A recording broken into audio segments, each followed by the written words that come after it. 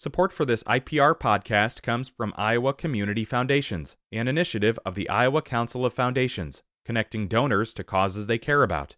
Details on the Endow Iowa Tax Credit Program at communityfoundations.org.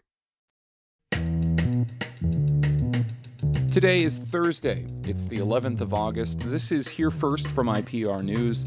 I'm Clay Masters. The chair of the Republican National Committee says she stands behind Iowa Republicans leading the presidential nominating process in 2024 with their caucuses. RNC Chairwoman Ronna McDaniel spoke at the Iowa GOP's annual Lincoln Day dinner last night in Des Moines. National Democrats have been discussing reworking the early calendar and possibly replacing Iowa with Michigan or Minnesota in the early window. McDaniel told reporters that would have to happen legislatively in those states. We have been contacted as to what the penalty would be because our rules are passed and they would lose almost two-thirds of their delegation, three-quarters of their delegation. So if you have over 30 delegates, you go down to 9. If you have less than 30, you go down to 6. Those penalties will stay in place even if the legislature enacts that. McDaniel says the DNC's decision to push their decision about the calendar to after the midterm election shows Iowa is in jeopardy of losing its place for the Democrats. Republican Governor Kim Reynolds spoke about the importance of electing Republicans up and down the ticket at that dinner yesterday in Des Moines. Reynolds is also up for re-election in November, but she did not mention her race and Democratic opponent Deidre DeJear. Reynolds instead focused her remarks on the Biden administration. This administration has unleashed the DOJ, the FBI, on parents, on taxpayers, on gun owners, and a former president of the United States of America. We are at an all-time low, folks. Elections matter. Reynolds talked about bills she signed in this year's legislative session, including removing taxes on retirement income, prohibiting transgender women and girls from competing in female sports, and limiting mask and vaccination requirements. Reynolds also inferred she'd continue to push her voucher-style education plan next year. DeJear has called on Reynolds to join her in at least 3 debates ahead of Election Day. Johnson County and Iowa City are in a fight over pandemic relief funding. Hanging in the balance are large checks for more than 300 low-income residents. IPR's Zachary Oren-Smith tells us about an agreement that has not been reached. Iowans like North Liberty's Maria Flores are still feeling the financial strain from the pandemic. In mi caso, por ejemplo, I have a mobile home and I'm on the verge of losing it. It's an older mobile home, but I need to pay taxes on it. Johnson County government's partnered to send $1,400 relief checks to low-income residents. But despite the program's funding exceeding its demand, Flores and the other 300 eligible residents haven't gotten a check. The agreement had Johnson County spend its federal money first. This included funding 60% of Iowa City's applicants. Once the county's allocation ran out, Iowa City funded its remaining residents and then took their part of the money off the table. Iowa City has offered to fund 50% of the remainder, but the county supervisors said no. They say the county funded Iowa City applicants. Iowa City should help fund county residents like Flores. The second Field of Dreams game is tonight in the cornfields of eastern Iowa, near the site of the beloved 1989 movie. Major League Baseball wants to wait before making a decision on a third date in Dyersville. It has been in contact with multiple cities about future games.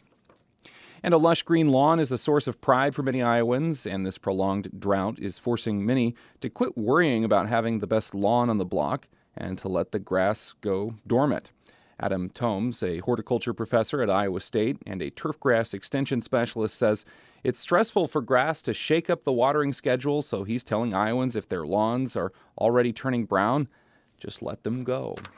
It's going to be a partly cloudy day with a chance for some thunderstorms, mainly in the northeastern half of the state for this Thursday. This is Here First from IPR News. Hi, it's Terry Gross, the host of Fresh Air.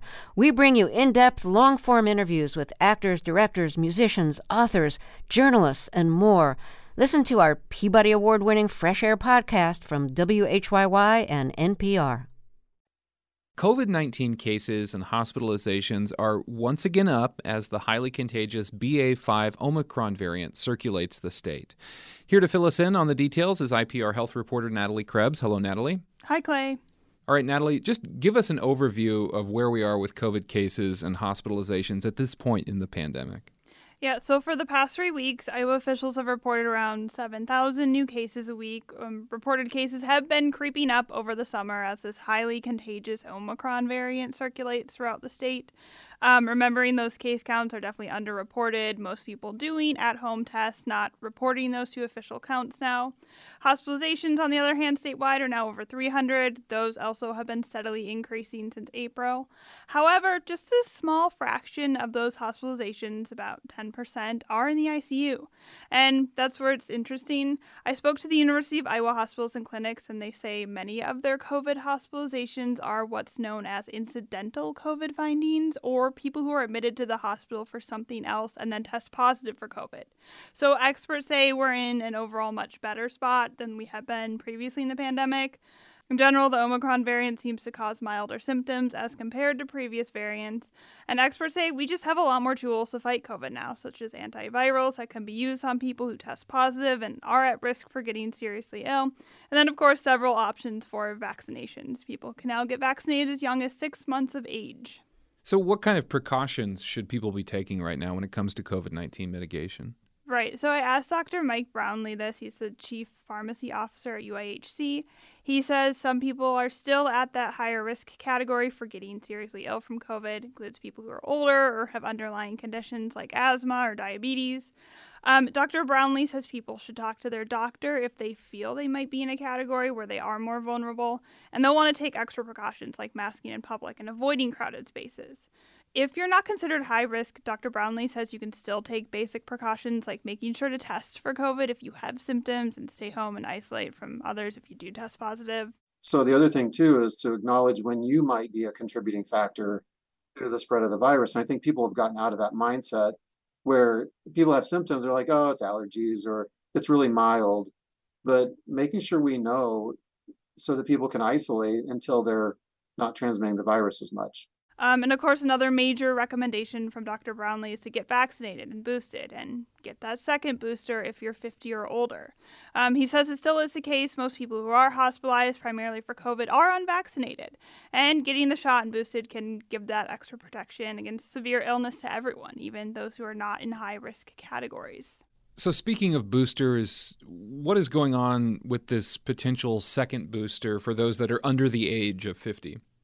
So we're still waiting on word from the federal government. We're seeing Pfizer and Moderna test out boosters that could work better against the Omicron variant.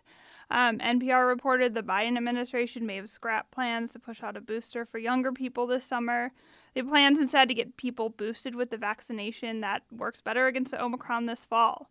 Another reason could be because, this fall is the start of respiratory virus season. COVID cases are expected to increase then into winter. That's also when the flu shows up and the annual flu shot is given out. But bottom line is we've still not received word from the feds as to when exactly to expect this next COVID booster. Finally, on another topic, the federal government declared the monkeypox outbreak a public health emergency. What do we need to know as Iowans about monkeypox in the state and precautions to take? So according to the Centers for Disease Control, the U.S. has about 7,500 cases of monkeypox. Just about a dozen of those are in Iowa. So the federal government did declare a public health emergency for monkeypox last week. However, experts I spoke to want to clarify monkeypox is much different than COVID transmission-wise. It's much harder to transmit monkeypox than it is COVID. Monkeypox often requires prolonged skin-to-skin contact. So it is not an STI, but officials say now they're kind of treating it like an STI because the vast majority of cases have been spread through sexual contact, specifically men who have sex with men. State health officials say they've been allocated about 2,500 doses of the monkeypox vaccination so far. They plan to follow federal guidance to target populations who are most likely to get the virus. IPR Health reporter Natalie Krebs, thank you. Thank you, Clay. You can subscribe to IPR's Here First wherever you find your podcasts. I'm Clay Masters. Thanks so much for listening.